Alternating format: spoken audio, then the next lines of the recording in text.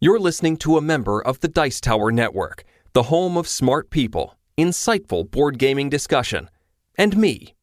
What can I say? I like the Powerpuff Girls. Find out more at Dicetower.com.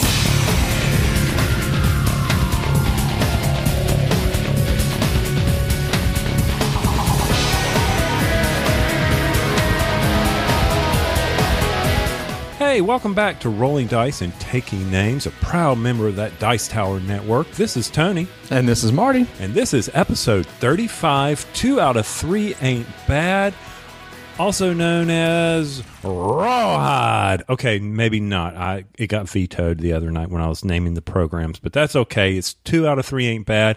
And, the Cylon sitting over there was, just looking at me, Rawhide, why? And I tried to explain it, and it just didn't work out. You didn't like that name, did you? Well, we'll talk about it why in a minute. Anyway, this is an episode I've been kind of excited about. This is an episode that we've talked about doing for several months now, and we finally have gotten around to it. We've been so busy. Other topics and interviews would come up and just kept having to push this one back, and we finally got around to it. Somewhat as the title suggests, this episode is going to be focused entirely on two-player games. What we've done is we went out and got a couple new two-player games that are a little bit newer on the market, and we're going to talk about those a little bit. In addition, we're going to talk about two-player games we've played in the past and games that we have liked and games we're looking forward to in the future, and what's our top current two-player game right now. And that would be Android Netrunner. Let's just, bam, there it is.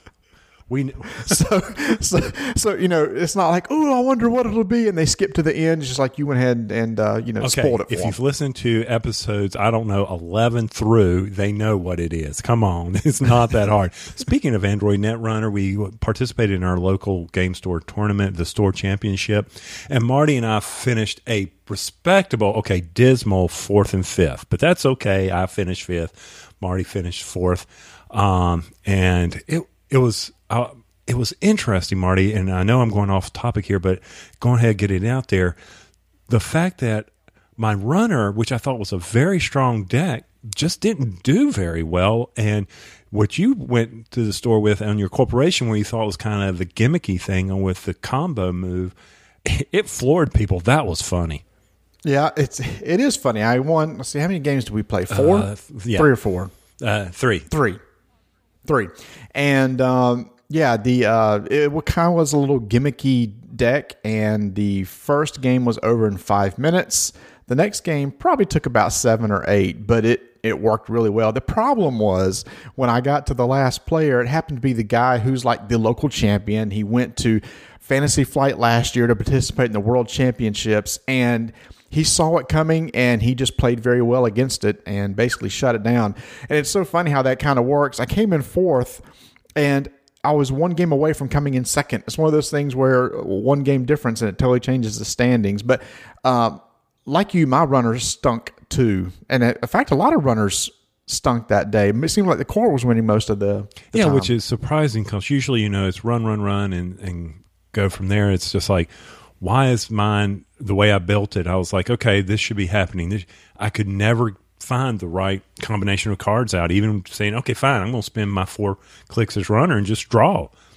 And there was one thing I didn't realize that you never did against me when we played is I was using the chess pieces, and this one guy, he was heavy ice, and he would just discard his ice, and my chess piece would go away. And I'm like, hey, wait a minute, stop that. That's not fair. Yeah.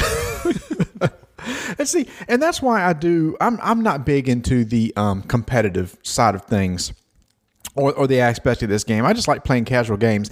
But the nice thing is when you go and participate in these every once in a while, you get to play against these other decks which you normally don't see and see how better to play this game. So that's what I enjoyed from it.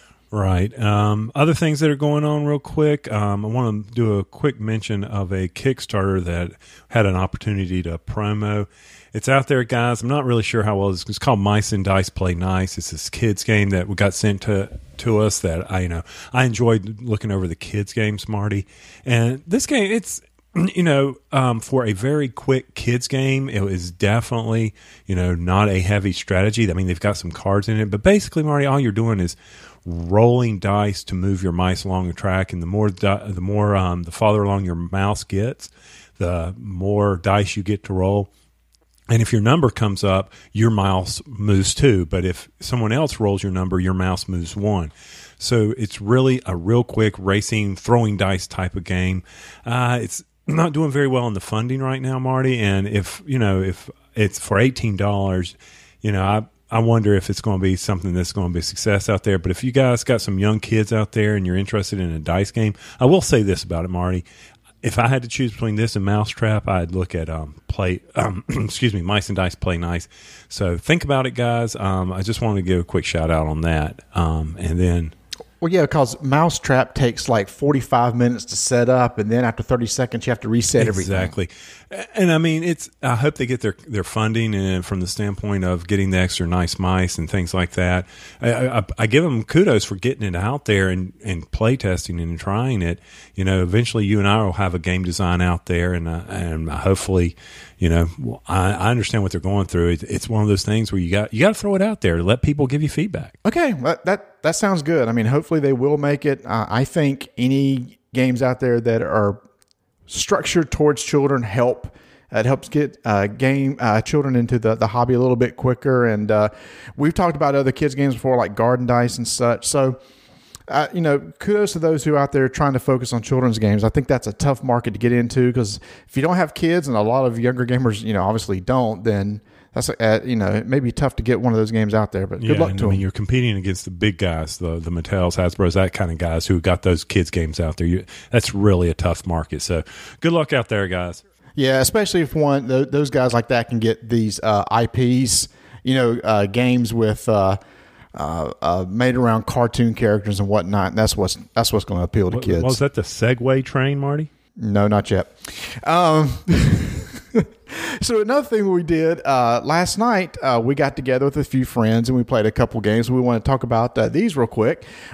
So Tony got to play his first game of Battlestar Galactica, and if y'all heard how Tony is with he likes co-ops. He's not a fan of Resistance because it's the deduction bluffing game. So here we go. What did you think of Battlestar Galactica? I really enjoyed it. I don't really consider it a bluffing game so much as just the trader mechanic, but I enjoyed it. It's one of those games that is definitely not for my co-op group. They would have looked at that board. There'd been mind explosions everywhere.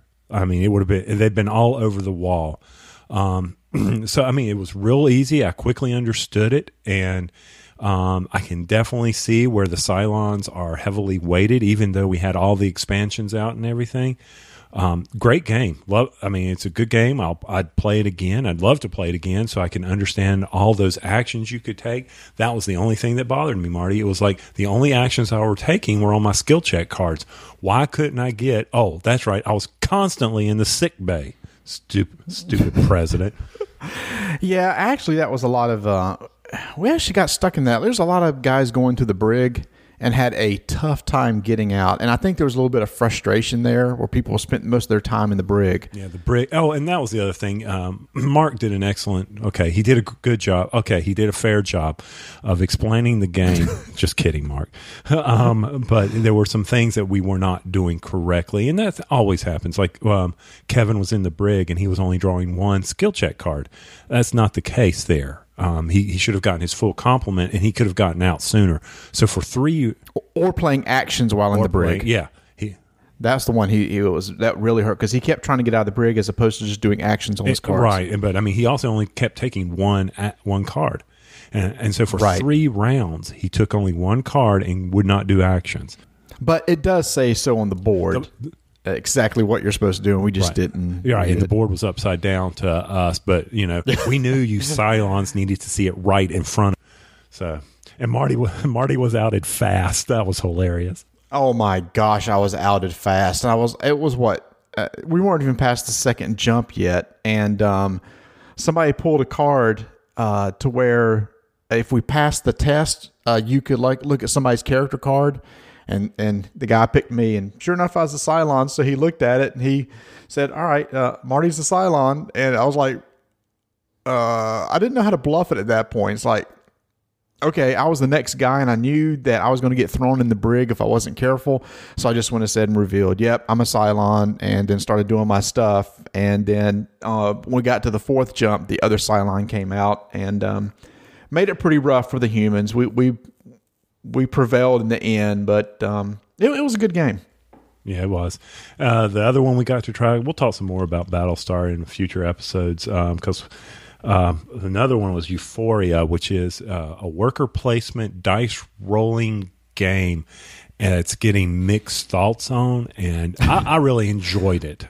I mean, other than the fact that the board colors, I don't know. I understand the purpose of that board, Marty, and the colors, and being very bright and cheery because it's Euphoria. You're mining bliss and all this other stuff. But I can understand why you made the mistake you did of not, am I a brown or am I a lighter brown guy? You know, which one should I be going? That was tough. That was very tough. That board was, I guess you got used to it after a while, but it was not very intuitive. I spent the first third of the game just trying to look around to see what I could do. I just didn't, for me, it just wasn't laid out very well. I like the mechanic. I like the idea of that you're placing dice on the board in order to perform some sort of action. I like the idea that somebody else can move your dice off that space and take advantage of that action. So it's not like if somebody's sitting in a space you want to go to, you can knock them out. I like the concept of having to pick up your dice or place dice. You can do one or the other, which is kind of like Zolkin. I guess the only thing was, to me, was with the dice, you rolled the dice when you picked them up off the board, and you added up your dice, and if they exceeded... and along with what was it? Morale? Yeah, it was the morale track. And if you it was your knowledge track. Knowledge track, my bad. So if you add knowledge to all your dice and it was greater than or equal to 16, you lost one of your workers. There was a little bit of luck aspect there. To me, I think the bigger luck was when you pulled in multiple dice and you rolled, and if you got doubles or triples, you can place them that time. And those who were doing really well just kind of got lucky and rolled doubles multiple times. And they were, one time, I think the guy who won was actually able to roll doubles. Next turn, was able to pay the right thing for the market and get rid of 2 stars on his turn. Right. And, you know, that probably was there were 2 things that bothered me. And the double action thing, I understand that. I can, you know, hey, you roll doubles, Yahtzee, whatever. I know you don't have 5 dice, but fine. It only hit me one time, and that's just the way they roll. But then again, the way I was controlling my workers to avoid the gaining too smart, and then they leave me, I was trying to minimize how many I would have to roll. So that probably was my own mistake. But the guy who took the chance and rolled the doubles, it paid off for him, because if he hadn't, I was winning the next round because I had it set up in my own mind. You could disagree with me, but I can understand. But I was going to win. But the other thing that bothered me about the game, 3 things: the color of the board, the doubles thing, kind of But the other thing was, I appreciate them trying to put the theme on the dice. I appreciate that, the gears, right? Those things.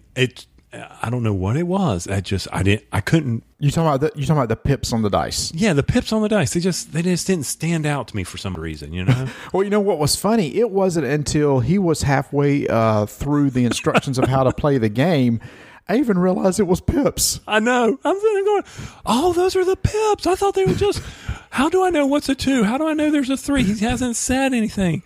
Oh, wait, there's pips. It was like, okay, this one has 1 gear, and this one has 2 gears. I guess that means something. It was like, oh, it's a 6-sided dice, and each of those represent a number. Okay, that makes a lot more sense now. Yeah, and I know that, and this is a very true statement. You pick up games quicker than I do.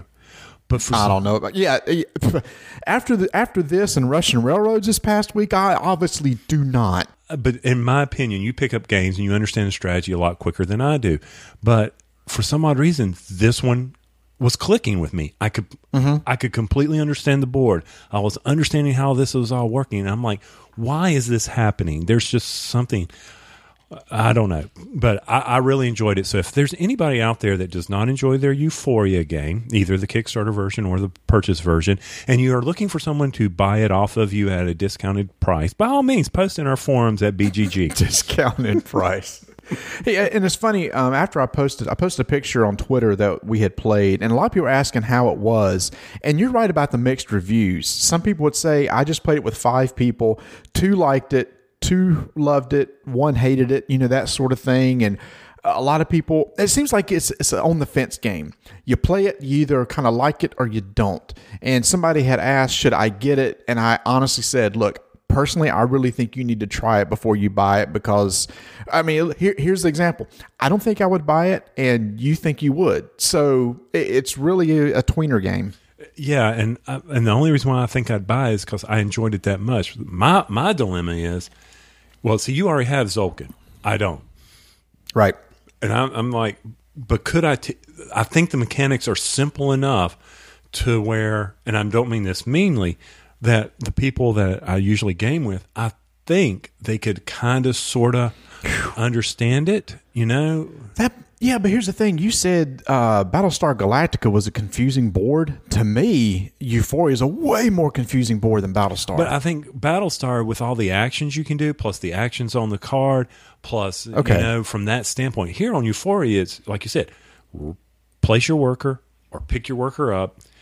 If you put your worker there and you have that resource and that card or whatever, you can be able to gain the bonus there. Oh, the only thing that was, and I'll admit, the marketplace, it took me a little bit to get that one, but understanding how the marketplace would work. But once we did it one time, bam, I understood it, Yeah.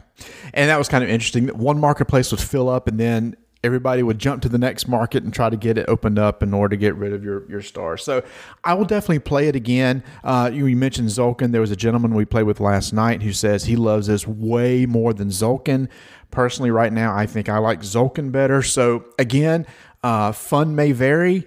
So I recommend if you're on the fence, try it first. Yeah, I completely agree with you. But once again, if you bought it and didn't like it, D.A. McCree on BGG.com, okay? Yep. So this whole episode is supposed to be dedicated to 2-player games, and we just spent, about 15 minutes or so talking about everything else but 2-player games. But seriously, now we're going to get to 2-player games. So earlier in the year, there were a couple, I guess, somewhat big There were 2-player games that came out that Tony and I were interested in. And the first one we're going to talk about is the new game from Fantasy Flight Games, Warhammer Disc Wars.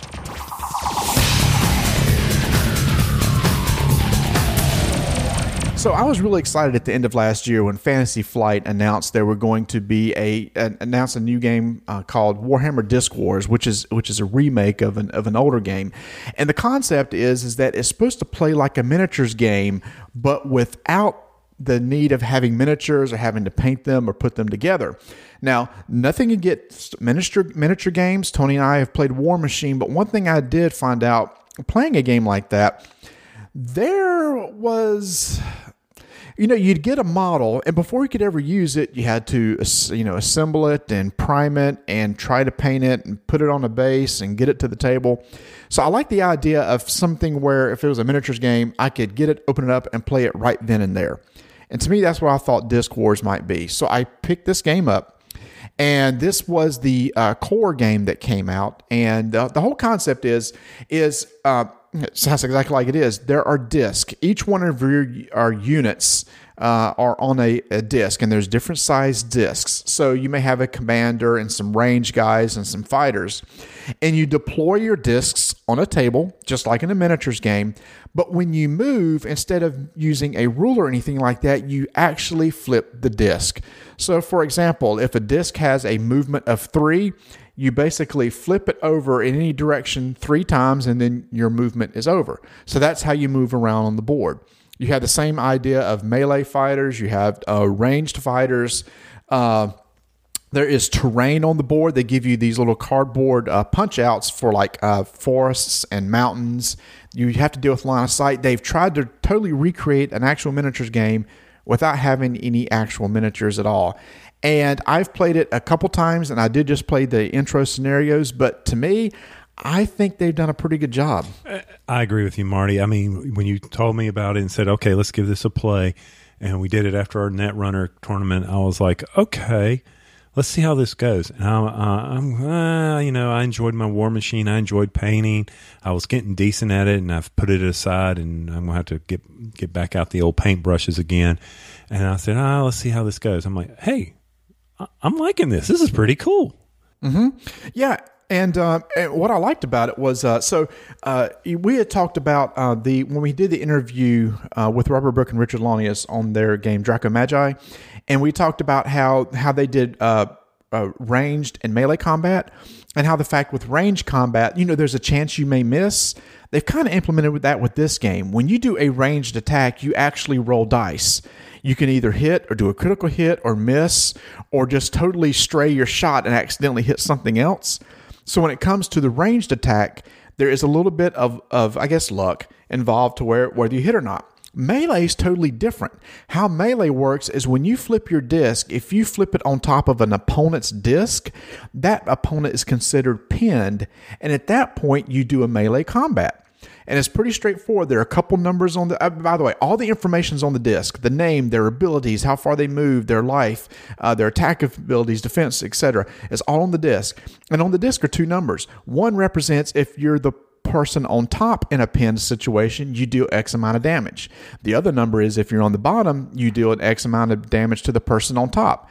Compare the two numbers and deal damage accordingly. And if you exceed the person's defense, they're taken out. So melee, it's really no luck involved at all. It's all about positioning and getting your guys into the right place and trying to take out the other opponent. Right, and that's one of the neat things about it. It was very easy to understand. Hey, if I do this, I've got to be ready to go. Oh, his guy can flip this time. And being the very different sizes, a guy could come in, a huge guy could come in and pin two of your guys. So you got to watch your spacing on that. Your line of sights are pretty easy to straightforward. It really is a way. I mean, Marty, I think it's a great intro or type of game to intro you if you wanted to say, hey, I'm not really sure about miniatures, but before you spend all the money, that's the other different thing is definitely the cost. Is before I put that money into miniatures and I see these guys playing, maybe it'll give you an idea of just the mechanics. How would you like this? How would you get enjoy that aspect of the miniatures thing? So I enjoyed playing the game. I'm not sure it'd be something that I'd put on my shelf, but as long as you keep adding to it, you can build armies, right? Mm-hmm. Yeah, so it first comes out, the core set comes out with 4 factions. It comes out with Chaos. These are the classic Warhammer factions: Chaos, Empire, High Elves, and Orcs. They've already announced a couple other expansions where they're going to add a couple other the good guy factions and a couple other bad guy factions, and you can build out your armies from there. I know Skaven was one of them, so if anybody likes to play rats. So that's out there. Now, I was concerned about the quality of these discs. You're going to be handling these discs a lot and moving around and flip. But actually, the discs are pretty sturdy. They're thick. To me, they remind me of the planets that are in Cosmic Encounter from Fantasy Flight. They're very thick. I mean, you can handle these a lot. I think they're going to be okay. I don't think the ends will get frayed or anything like that. Like you said, the cost of entry is low. The art on it is gorgeous. It's the typical Games Workshop type art. It looks really good. If you're very familiar with that universe, you'll recognize a lot of the names, whatnot. Tony made a great point in that if you're interested in miniatures but don't want to get into the painting and everything, this is a good way to go. Now, Tony and I just played the intro scenario. There is a lot more mechanics to this game, and this is one thing I like. The game is over in 5 rounds. Number one, I appreciate that. I like a game with a built-in clock. 5 rounds, game's over. There's also this idea of scenarios. So at the beginning of the game, there's a first player and second player. Second player picks an overall effect to the battlefield. He picks a couple cards as overall effect that affects everybody on the field. Then both of you are given a hidden objective. And after 5 rounds, you reveal those objectives, and whoever did the best on fulfilling the objectives will win the game. The game we played was whoever just kills the most people wins the game.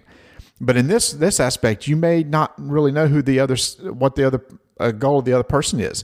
So as they come out with expansions, they can keep changing these goals. Like you said, there is army building, because you have a main disc and it shows how many points that you can use for that particular army associated with that guy. So you build your army like that. You have small disc, large disc. So obviously the small disc won't move as fast or get it go as much. Golly, I can't talk. They won't be able to move across the table as fast as what a larger disc will. Won't be able to cover as much distance. So they've covered a lot of the idea. It was just a simple cardboard disc.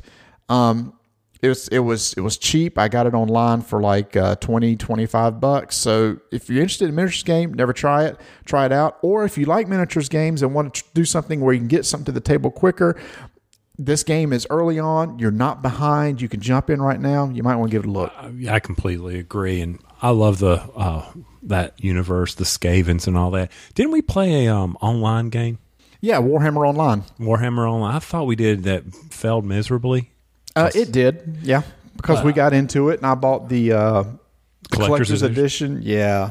Mm-hmm. It started out, this is a really good game, and it ended up, no, I don't even know if it's still around. I think it was actually canceled. I think it was too, and I remember reading a report from anybody. But we're going off topic here. Imagine that. So, yes, I agree with Marty. It's really a neat game to play as far as from a miniature standpoint. And let me tell you, the dice really do not like me. They haven't liked me for a while. I couldn't hit the broadside of a barn with my range guys.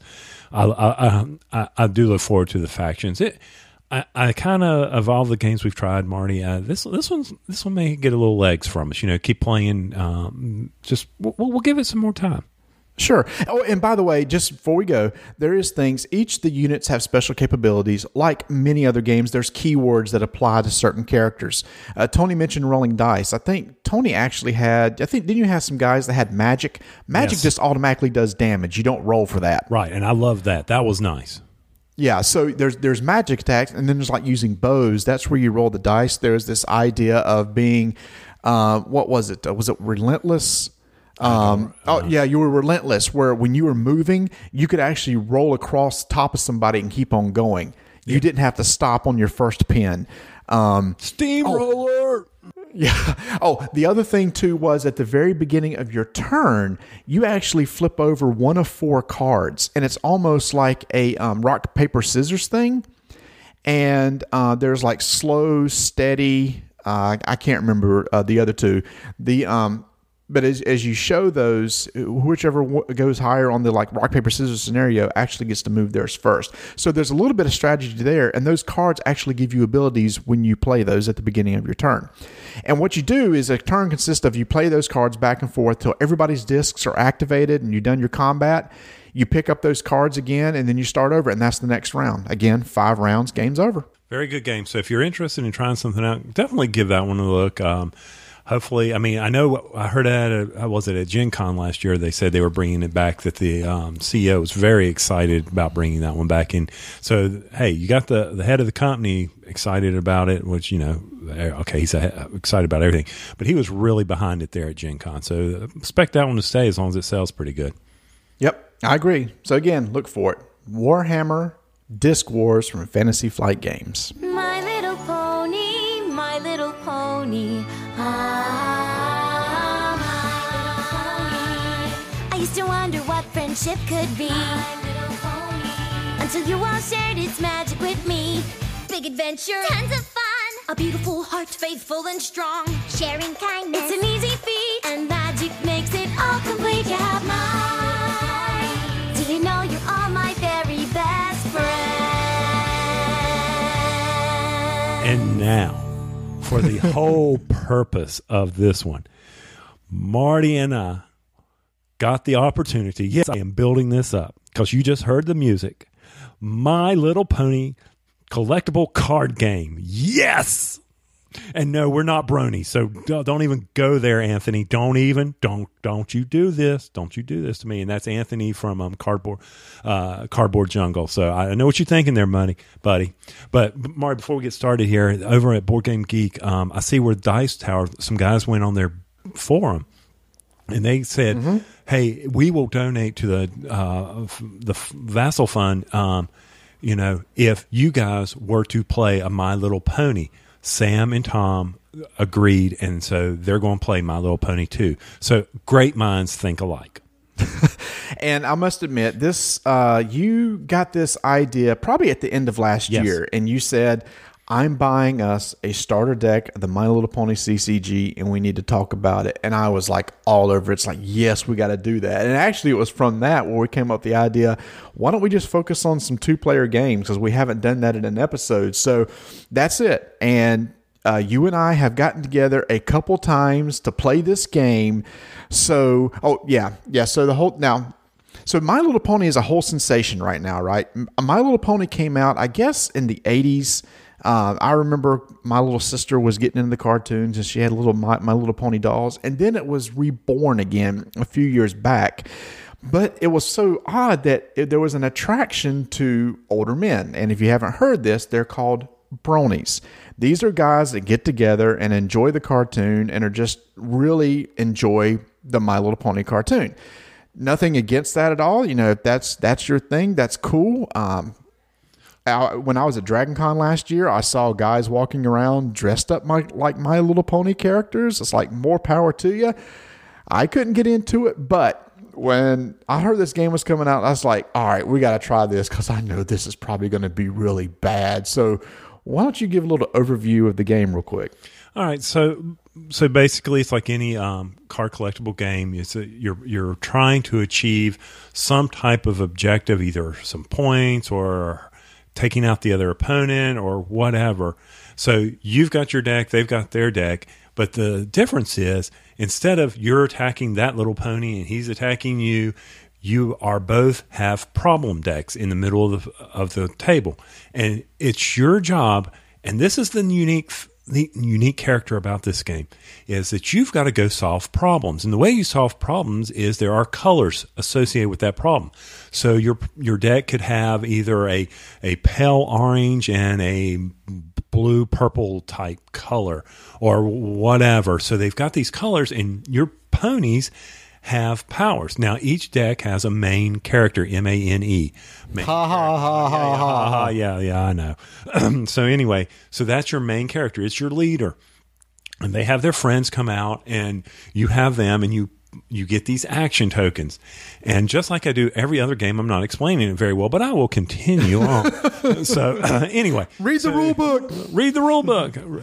Guys, let me just stop here and say, there's more to it than you realize. There is some depth to this game. If it weren't for being a collectible card chasing a rare game and the theme, Marty and I would probably be on this game. It is so unique in what you've got to do. You have got to play your characters to battle your problem or his problem. And you get points when you solve that problem.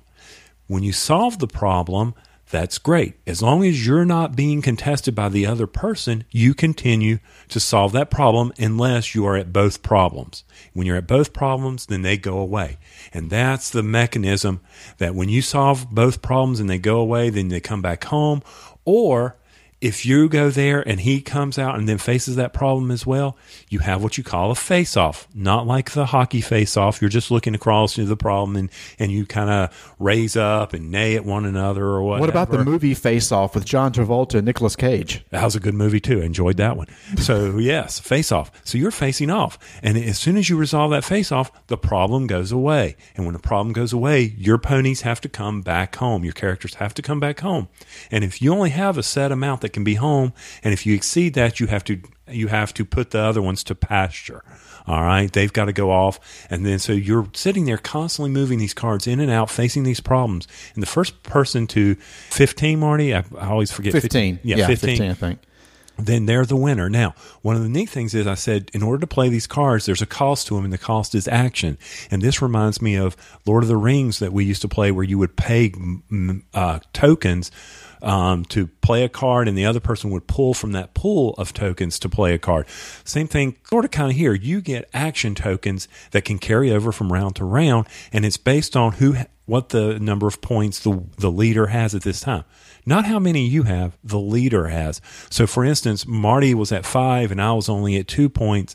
I would get the number of action tokens that are allowed for a person who has 5 points.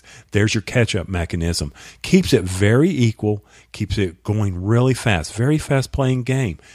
Once again, if it wasn't for the theme, this would be a really interesting game for you to try out. Guys, if you've got, I don't know, young tweenies out there, girls that are interested in this, I would say drop $20, pick up the dual theme pack, and give it a try if you want to try to get them into card playing game. There's some strategy here. There is some thought process. And one other last thing, Marty, is you can play what they call troublemakers on another person's problem. Now, if you play a super villain or super troublemaker, whatever you want to call it, on it, then both people have to battle. You can't resolve the problem as long as there's a troublemaker there. Those troublemakers could make you discard cards or whatever. One of the neat things about My Little Pony is you are not directly conflicting with the other person. You're not attacking them. You're attacking and solving the problem. That's what's unique about that. Now, the face-offs, yeah, you could say, hey, I'm battling with that, but no, not really. So that they've eliminated the conflict. And once again, Marty, I'm glad this has got this theme and it's a card collectible game, because I don't need this in my budget right now. Yeah, so just to expound a couple things that you mentioned, I really do like the mechanic of how you pay to play or do actions. So, for example, some costs of actions, it cost a token.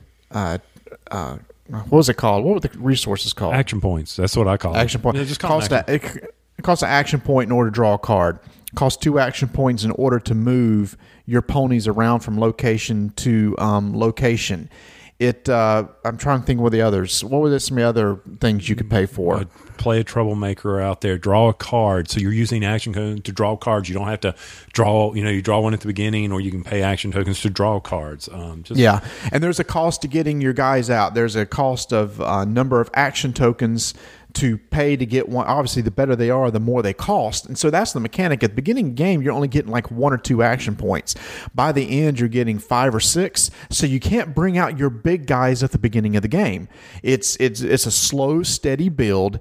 And also to get out your guys, you may have to pay a certain amount of action points. Plus, there must be a certain amount of energy on the board in order to get that out. It's kind of like the mana. It's almost like the mana of Magic. So I may have a pony that requires 2 blue power sitting on the table right now to get him out. So that's got to be established before I can put him out. So I love that mechanism. You mentioned the problem maker, which I really like. It's kind of like an ongoing thing that could be affecting you during the game.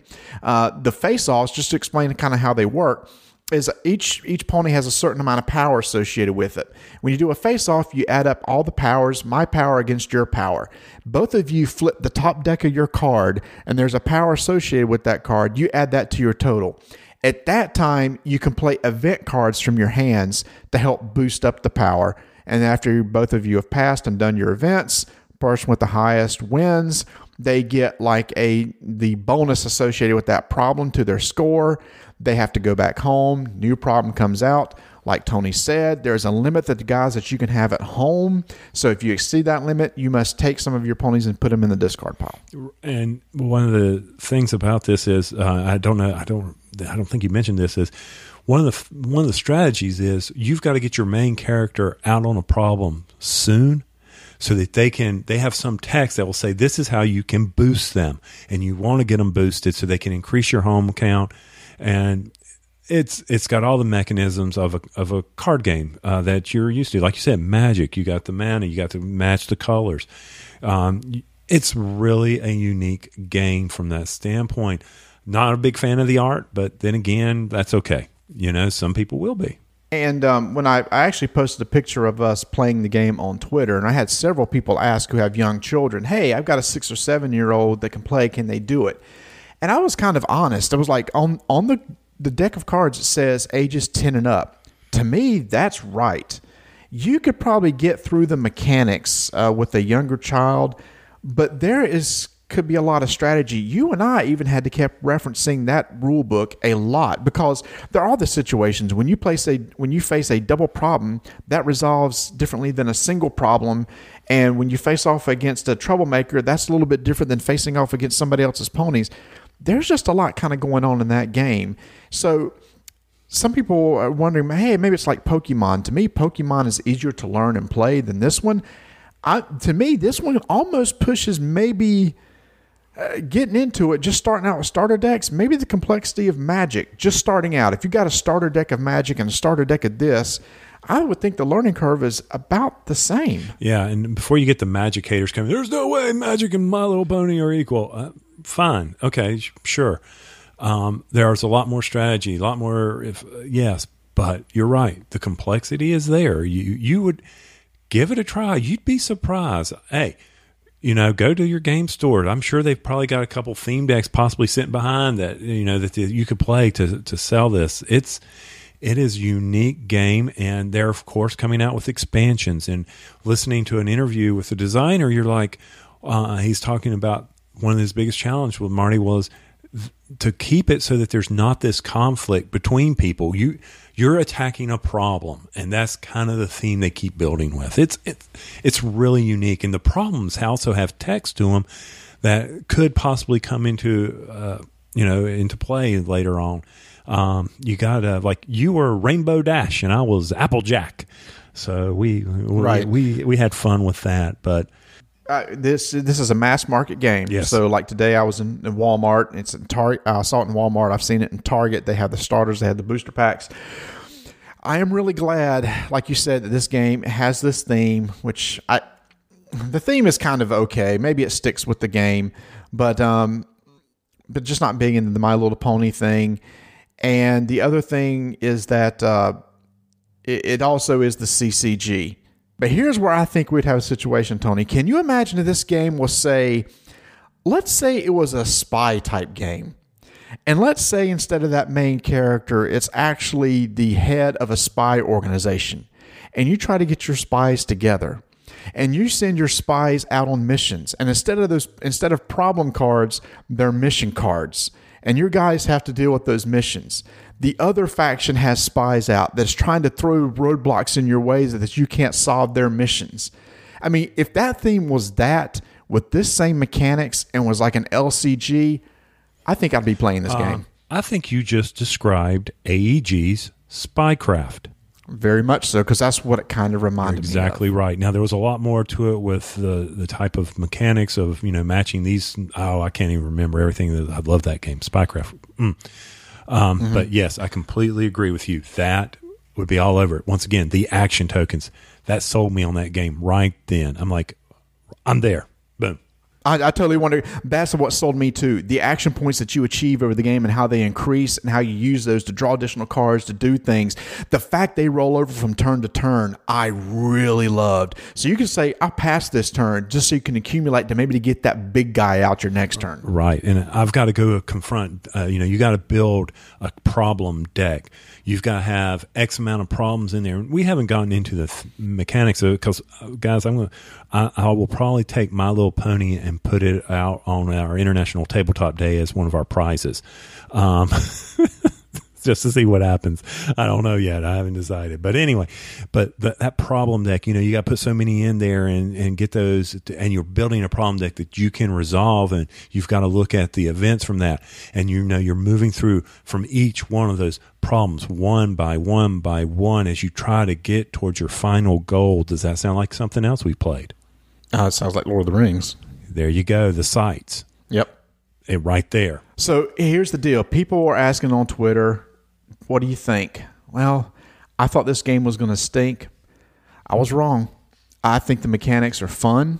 I think it's kind of unique. Is it really anything new? Probably not, but they've taken a lot of different mechanics that personally I like, put them into this game. If you're into My Little Pony theme, you need to check it out. If you have, maybe not, but if you have kids that are 9, 10, 11 years old that are into it, you might want to check this out for them too. So again, this is who makes My Little Pony, by the way? My Little Pony is made by, I always screw this up, by Interplay. Okay. And Hasbro and Interplay. So they have this game, and it's definitely not recommended for children from 0 to 3. Okay.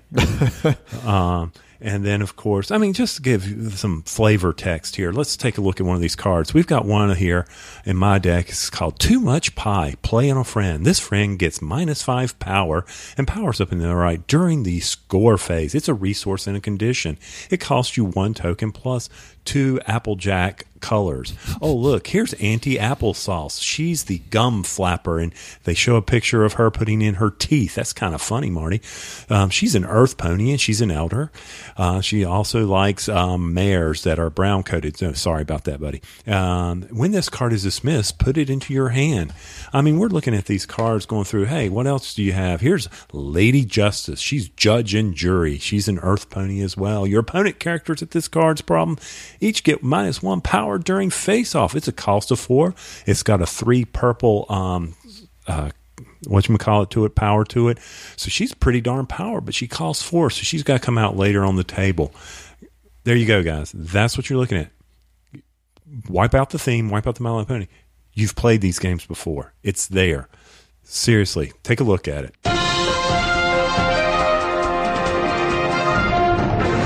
So keeping in with the theme of the 2-player games, we asked an at-the-table question over at our BoardGameGeek.com forums for the Rolling Dice and Taking Names Guild. If you haven't gone over there and joined our guild, please do so. And you can participate in these. We really love the feedback we get from everybody. But basically, we asked the question, what is your favorite 2-player game or card game? Now, I had to keep talking about this is it doesn't have to just be only for 2 players. You may play a game that could be up to 4 players and you really enjoy playing it with, just 2 people, or that's what plays best for you. So one of the things we first got is, we're going to go ahead and start off here, Marty, with Remy, who I still love his Fraggle Rock icon over there. And the first thing he says is, hey, what do you mean? Besides Netrunner, are there any other options? And I'm like, well, he enjoys the Pathfinder Adventure card game, which we've talked about, and Shadows over the Empire. As a side note, I might look forward to enough where I can think complete thoughts and get to all the things I've ever meant to. I know I'm going to miss my girls like crazy, and this is talking about when people are moving out. And he's been raising them as gamers, but overall, he would think that, you build that gaming type situation, they'd be more prone to visiting, and enjoying themselves with the family. So Pathfinder Adventure card game, 2-player, what do you think about that? A lot of people play that solo, so I think 2-player would be fine. I think you have to get some of the synergy between the 2 characters, but yeah, I'd do that. I've never played Shadows of the Empire, so that was a new one to me. Okay. Peter Schott says, he said it's an oldie but a goodie, but he likes cribbage. He said it's not our go-to game now, but he says he really got into that. 2-player Dominion. Quick player. I've never played Dominion 2-player. Another one that he likes is Warfrol Bonanza, which is a quick dice game. And there's a lot of other... Man, this guy has played a lot of games he enjoys with 2 people. I already mentioned Dominion, Alien Frontiers, Eminent Domain. I agree with that one.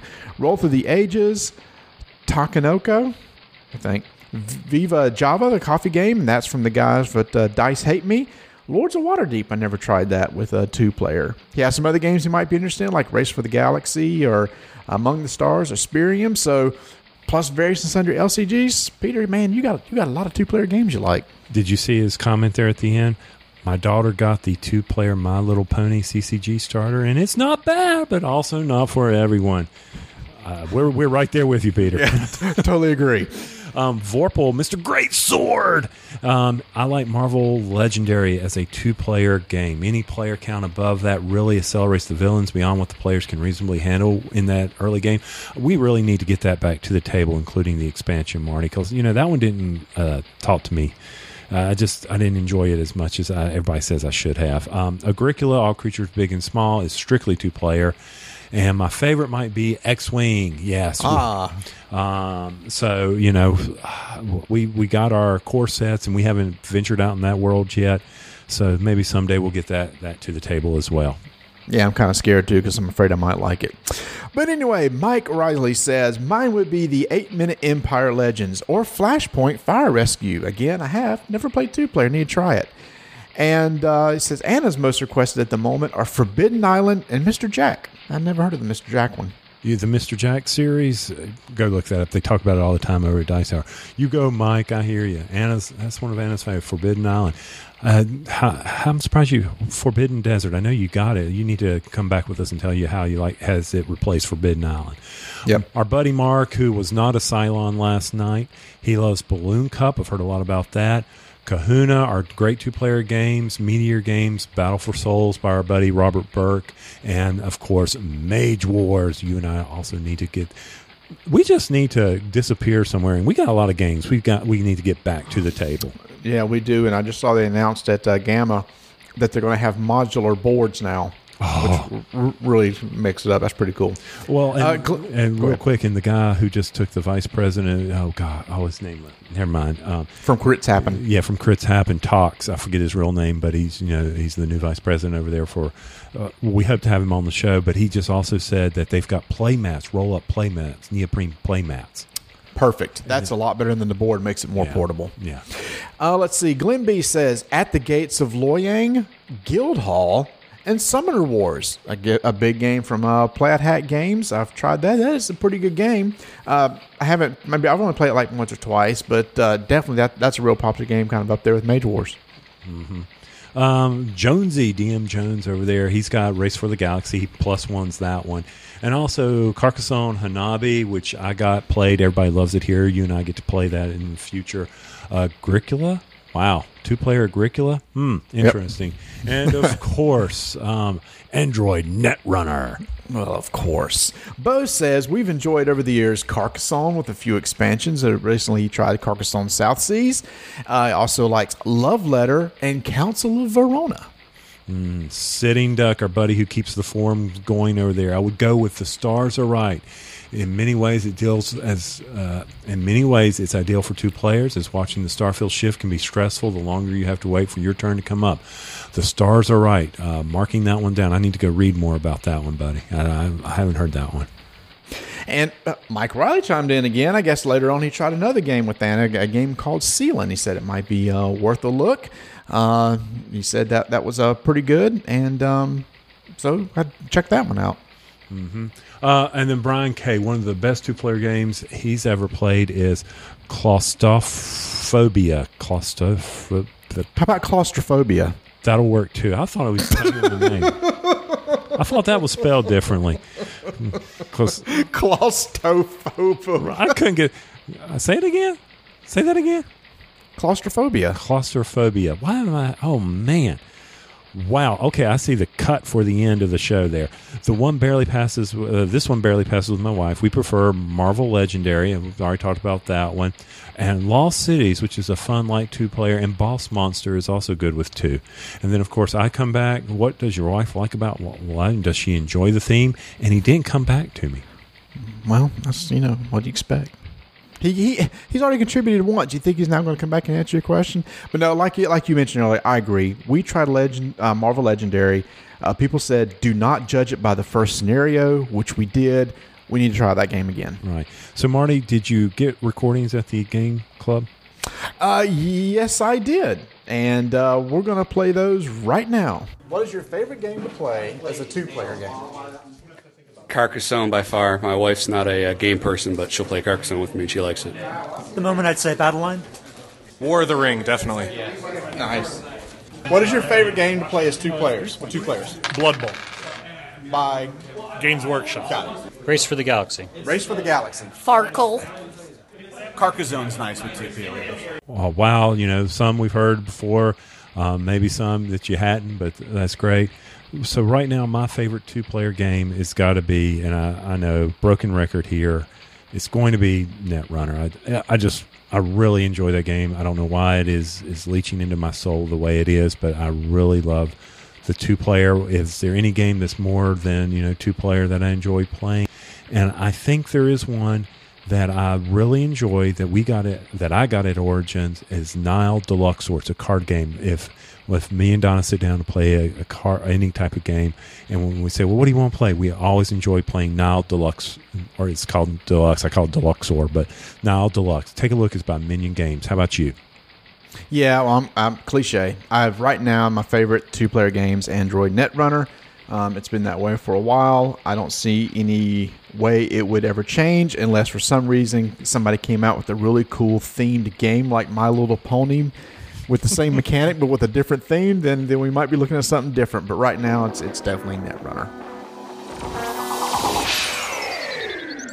So we're going to have this segment where we talk about 2-player games that Tony and I had played in the past. And so when Tony and I first got into the hobby, we really didn't know many other people that played games. So we were exclusively looking at 2-player games. And I cannot believe when I started going through and trying to remember everything we played, everything that we've tried. And I'm sitting here looking at a list that is a lot of money that we've spent. But we're just going to go over them and maybe bring up some oldies but goodies and just maybe blast from the past. So many people have heard on previous podcasts, the first game we got into, Lord of the Rings by Decipher, which came out in 2001 and was basically that game that put us on this path. Yep, and great mechanic, paths, the playing the mana or whatever you want to call it to the center and taking really and the movies were really big, really into the Lord of the Rings, Marty. Yes, thank you, Decipher, for just sending us down this road to oblivion with our money. I appreciate that. I still got my decks up in the attic ready to go again. Oh yeah, they'll never. I will never ever get rid of those. Too much nostalgia there. Another game that we tried was Warcry. We talked about Warhammer Disc Wars earlier. This is a Warhammer-themed game by Sabretooth Games, and it came out in 2003. And we kind of liked it because of the mechanic of where we had 2 rows, a back row and a front row for fighting. Yep, we liked that. We liked the art on those cards. The only thing we didn't like was where you would flip over and it was like a dice roll based on the card, and it could really impact. And you've already played all these cards, and then boom, you suddenly lost. Yeah, which is why I mentioned that earlier when we talked about My Little Pony. Their mechanic is you flip first and then play cards. So if you flip first and get a really bad luck of the draw where you got a low number and they got a high, you may not want to waste your cards. Warcry was different. You play all your cards and then flip. Exactly. So here's another game that was near and dear to our heart that we mentioned earlier. Spycraft came out from AEG in 2004. That was based off their popular RPG series. That was a fun game. That was a fun game. I liked how the different factions did different things. Mine was all about denial and restructuring your deck, which has always been my favorite mechanic in a card game. And there were the brute force mechanics. Very good, very unique. The missions, turning over the spies. Love the artwork in that as well. Yep. Yeah. And we know it was and we know it's based on the RPG, but it was neat that they brought it out as the card game. Didn't last long. I think it had 2 expansions, and I picked up 2. I think that those cards have made it into the recycle bin because I'll probably never play that again. No, but that was that. I love the whole mission mechanic. That was kind of neat. And you have 3 types of missions, fighting and a couple other things, and you saw the missions different ways. Really cool. I almost forgot about this game, and I remembered it the other day and threw it on the list. City of Heroes from AEG in 2005. Oh, yeah. Lost. Other than the card game, how many hours did I lose playing that MMORPG? Oh, my. Sun poison. He could shoot lasers from his eyes. Yes, that was so that's what got me into that. It was a card game as well. It didn't catch on with us really a whole lot, but hey, we gave it a try. But remember the mechanic that we totally loved? You remember the mechanic of like when you use a power, you had a recharge, and you'd either turn the card a quarter or a half turn.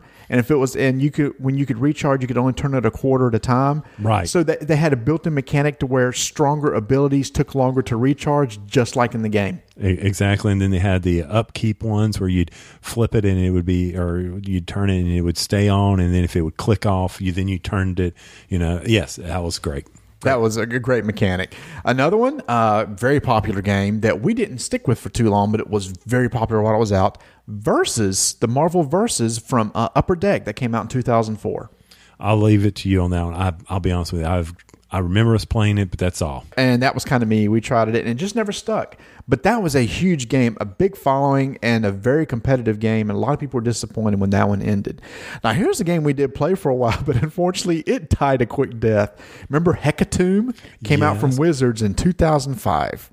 Yep. All I remember mostly about that was the cute card mechanic of being clear cards that you could see through and play. That's all I remember. And by the time we bought it, it was gone. It was the 5-sided card, and it was the H.P. Lovecraftian theme. I almost think that this came out too early. If this would have come out later when H.P. Lovecraft was a bigger deal, it might would have caught on. But it was a unique mechanic where you had the see-through cards like in the game Gloom, and you stack the monsters on top of each other, and you could see through and their powers built up. Very cool mechanic. We just got a starter deck of this. This is a game that's still going on today, very strong. L5R, yet another AEG game, came out in 1995. Everybody said we should try it. We did get a starter and try it. We should have had somebody else teach it to us because I think we were struggling with the rules. Yeah, if we have trouble with My Little Ponies, L5R should have blown our brains. But that game, we know a lot of people locally that's into it. Our local game store has huge leagues that go on every week, and they it's as big as Magic, it seems like, because they're always doing tournaments and draft things. Very popular game around our area. And I would like to go to the store and have somebody teach me how to play that game. I agree, but as a CCG, I'm afraid I like it. Yeah, right. The other game, CCG, that we did try that transitioned into LCG's Game of Thrones CCG, came out from Fantasy Flight in 2002. And we really enjoyed that game. And this was before Game of Thrones got big. My wife was in the process of reading the books when we started playing this. I didn't know any of the characters, and she did. So she liked just looking at the art. Yeah, I was reading the books as well, and I didn't get onto it. I know our buddy Ed, he really, really liked this game. He did. He really liked the way it played. And it's the same sort of deal where you had intrigue or fight. It's you could build up characters built on different things. Some were better at fighting, some were better at intrigue, some were better at politics, etc. And that game basically transitioned to the LCG in the 2008, and I believe that was Fantasy Flight's first LCG game. All right, very good then. And then another one we did get into play for a while because we were playing the video game World of Warcraft CCG from Upper Deck, came out in 2006. Yep, we'll keep going. a lot of money lost there. And then we went to Origins and we entered the World of Warcraft tournament using starter decks. You remember that? That was pretty brutal. Yeah, since it was just you and me. I forgot about that. You forgot that? I did play another time. I guess it wasn't with you when there was a starter deck thing. There's like 8 or 10 people. But yeah, that game has since been discontinued. That's what basically started the company Cryptozoic. Right. Upper Deck was selling off the license, and Cryptozoic spun off to run with Upper Deck, and that's where Cryptozoic is today. But they've since canceled that game and doing a lot of other things right now, including a new Portal board game that's coming out this fall, which I'm kind of curious about. I heard there's cake. It's a lie. Warhammer Invasion. I tried that. We played a couple times. It was from FFG, came out in 2009. Unique mechanic. Never really caught on for us, but again, we tried it. It's somewhere around here. Lord of the Rings LCG. Now, we did play this for a little while. It came out in 2011. Co-op game. Again, we were hoping to capture those memories of that original Lord of the Ring game that we played. This is actually a pretty good game, and to be honest, if Netrunner hadn't come around, I might still be playing it. Yeah, I enjoy this game. I really do. I wish we could get this one to the table more, but I'm so far behind in the boosters, and I just wouldn't know where to even begin. I know you don't need, just like Netrunner, you don't need to buy all the boosters, but I haven't looked into it. But I do enjoy the co-op aspect of this game, and I like how they're pulling in all the Lord of the Rings, characters and stuff. It's really neat. Yeah, it's a fun game. It's a mechanic. It has a little bit of a learning curve, and it can be extremely difficult. And they've changed the way you can make change the difficulty, which I like. Now, those were all card games. We also got into a few miniature games. Remember the Lord of the Rings minis from Sabretooth Games in 2003, right when we were in the middle of playing the cards? I thought that game was the bomb. Boy, was it a bomb. Little hex-based characters with this was before HeroClix, with little slides on them. Speaking of which, I forgot to put HeroClix on this list. We did try HeroClix for a while too. Yeah, we did, and the reason why we didn't stick with it is it just couldn't fathom having 3 Spider-Men out on the board. That just bothered me. And it's so funny. That bothered me too. That game is huge, still huge today. And it never clicked with us because I couldn't get over the exact same thing. And people are like, well, just imagine this different universes fighting each other. I still couldn't do it. But you were also chasing rares. You were. Now, another game that we kind of did like, an abstract game from Wizards from 2006, Dream Blades. You know, I remember this game, and you say we liked it. I'm not sure I liked it as much. It reminds me of Mage Wars, okay? Because you had the arena.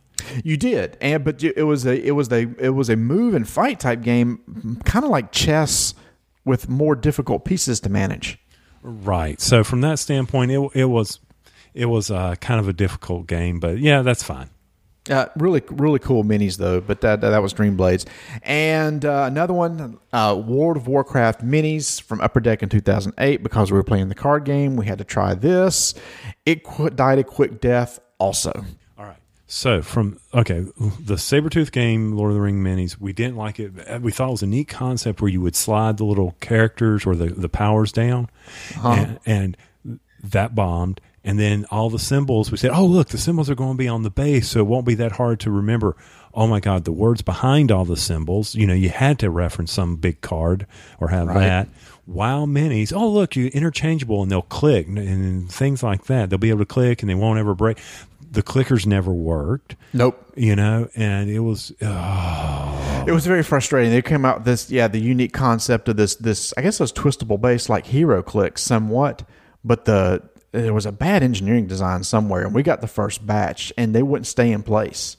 They'd fall. You try to move them. Yeah. Oh, it just didn't. I mean, they looked cool. It was a good idea, just bad executed. So there's our list of 2 games that we've played and invested in, and that's a lot of money sitting there. Do you remember going to what was it? It was the Upper Deck came to Charlotte, and they did the tournament, and you and I were the only ones that showed up for the tournament for the WoW minis.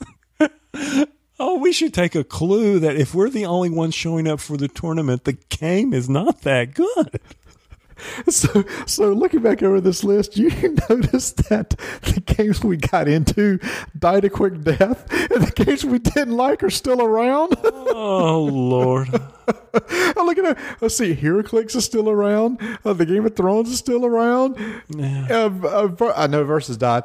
The L5R is like, yeah, those never caught on, and yet they're still here. So I guess we stink when judging whether a game's good or not. It's all about what you like. Now, we liked Game of Thrones. We did like that. We just never got to play it. I think there was a transition there. We were going from our card playing to our video game playing. Right. So there we go. So there are games that we've played. Next, we're going to look at a couple games that we're interested that's coming out this year. So here's a couple games that are upcoming in 2014 that has caught some of our eyes. Okay, I'll have to say the first one on the list, Marty's Marvel Dice Masters. You're liking this one, aren't you? Well, I did. So I was really enthralled by Quarriors when it came out, and I thought, hey, that's kind of a neat game. It kind of lost interest, but when I saw this was coming out, I thought, it's going to be Quarriors with a Marvel theme. But a lot of people have played it. A lot of people at Dice Tower Network have played and reviewed it, and they say it's really different. They say it's a lot like Magic and Quarriors, a mishmash. Starter deck's only $15. Expansions are only 99 cents. It's worth at least trying. Yeah, I agree with that. I'm going to move us along because we're almost out. We've overstayed our welcome here. Let's jump to Attack Wing Dragon. People are comparing it to Star Trek Attack Wing, except it's Dungeons and Dragons. The models are looking really cool. I'm really interested in this one, Marty, because I enjoy playing Star Trek at the Gen Con. I think I would definitely enjoy the type of mechanics that it has. And since it's based on the Fantasy Flight, they probably licensed all the templates and everything for this. This one, it's got magic, it's got ground troops. We're definitely keeping an eye on this one. I am. I did send a tweet to somebody that played it this past week at Gamma, and they said, it's attack wing with dragons. And I was like, oh, I didn't want it to be that. I didn't want it to be the exact same thing as Star Trek Attack Wing. I wanted it to be something a little bit different. Haven't seen the rules, so that's coming out later this fall. Something I'm going to read about. The last one I got excited about was mentioned a couple weeks ago. Fantasy Flight is coming out, the new LCG. They discontinued their Warhammer Invasion. They're cranking up a new one called Warhammer 40K Conquest, which is based off their 40K universe, which is the sci-fi universe, and it has a mechanic which I'm kind of interested in because it's kind of like the My Little Pony, where you have these problems or planets in the middle of the table that you're trying to take over in conquest, and the whole goal is to get 3 planets of the same color to win the game. Again, maybe it'll be like a lot of other things, but the art looks great. The rules have not been released. It's just kind of in there, keep an eye on category for me because, number one, it's not a CCG, so I'm not afraid to try it out. Plus, a cool sci-fi game. I'll see. I'm with you there. I'm excited about this one, too, so I can't wait for you to buy it. Yeah, thanks. All right, guys. Well, those are the ones that have just been, there's a lot more coming out here. The news is starting to break. Gamma's out there. So keep your eye out for a bunch of other 2 players. I'm sure there'll be more. And if you keep listening to us, whatever we think is going to be great, don't buy because obviously our track record is not strong. Good point. So that brings us to the end of our episode. 2 out of 3 ain't bad. The whole episode dedicated to 2-player games. We hope you enjoyed hearing about some of the stuff that we've played, the new games that we've tried. Maybe you'll want to go out and try Disc Wars or My Little Pony, as silly as it sounds. And by the way, Tony, we were getting some odd looks at the local fast food chain Bojangles when we were playing that one day during lunch. They can look all they want. Hey, they were jealous that they didn't have a good card game sitting in front of them while hammering back a big old, the good old Bo-Berry biscuit or roasted chicken bites that we always get there. Yeah, it's that's usually where we meet to play our Netrunner once a week, and we decide to use it for My Little Pony instead. So, again, Netrunner's still our thing. We love the asymmetry. Yeah, that will work for you. Yeah, the game. And as we continue to add accessories, Team Covenant tokens, people are like jonesing over those at the tournament. They were like, "Ooh, where'd you get those? Those look good." Or the really cool mat we got from Inked Mats that has everything laid out. Yeah, we may not have won, but we sure did dang look good losing. Yes, we did. And y'all just remember, whatever you do, guys, we're really looking forward to Netrunner, the next big box set, so we can switch over to Jinteki Corpse and then lose dramatically over there. But other than that, 2-player, don't forget, guys, out at Board Game Geek, our forum and our guild, we've still got the pet peeves posting out there. Marty and I have got to get together. We've got some more player service announcements going out for breakfast. And we've got those. Go back if you haven't checked out the PSA and the AP one, the one about texting. And I promise I'll smile more. Fine. I understand. Okay. I'm always smiling on the side. Check that out. One other big announcement, too. There has been some plans between some of the members of the Dice Tower Network. We're going to start something in April called the Dice Tower Network Game of the Month Club. The idea is that several podcasts are going to play one particular game and give their thoughts on it. And what we're going to do is we're going to post a thread in the Dice Tower forums where people can kind of give their feedback. What we want to do is get as many people to play this game of the month and just talk about it. Now, we are going to, for our first one, we're going to give a throwback classic because it's probably one lots of people have. We're going to do Settlers of Catan. I have not played Catan in years. It's one of those things I just kind of moved on and stopped playing. But a lot of people said, you know what, that's just kind of a good one to go back and revisit and just talk about it.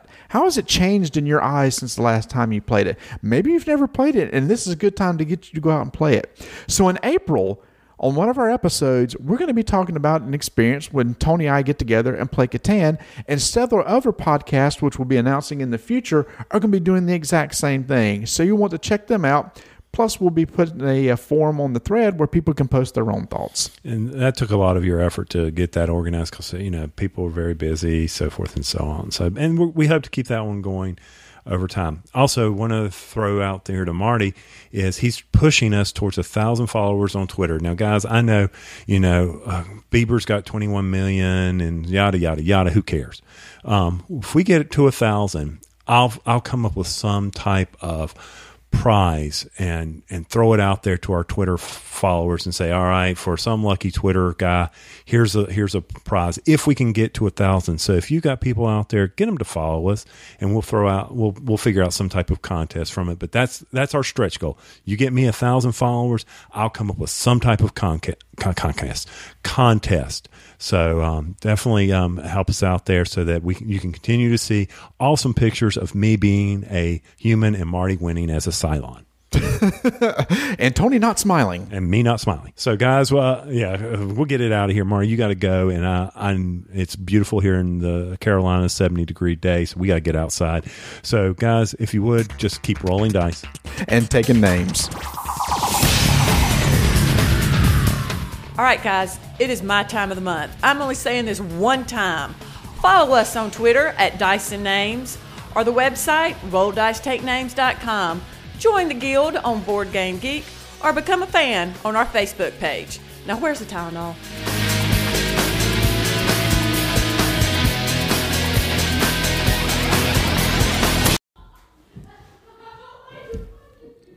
Time out.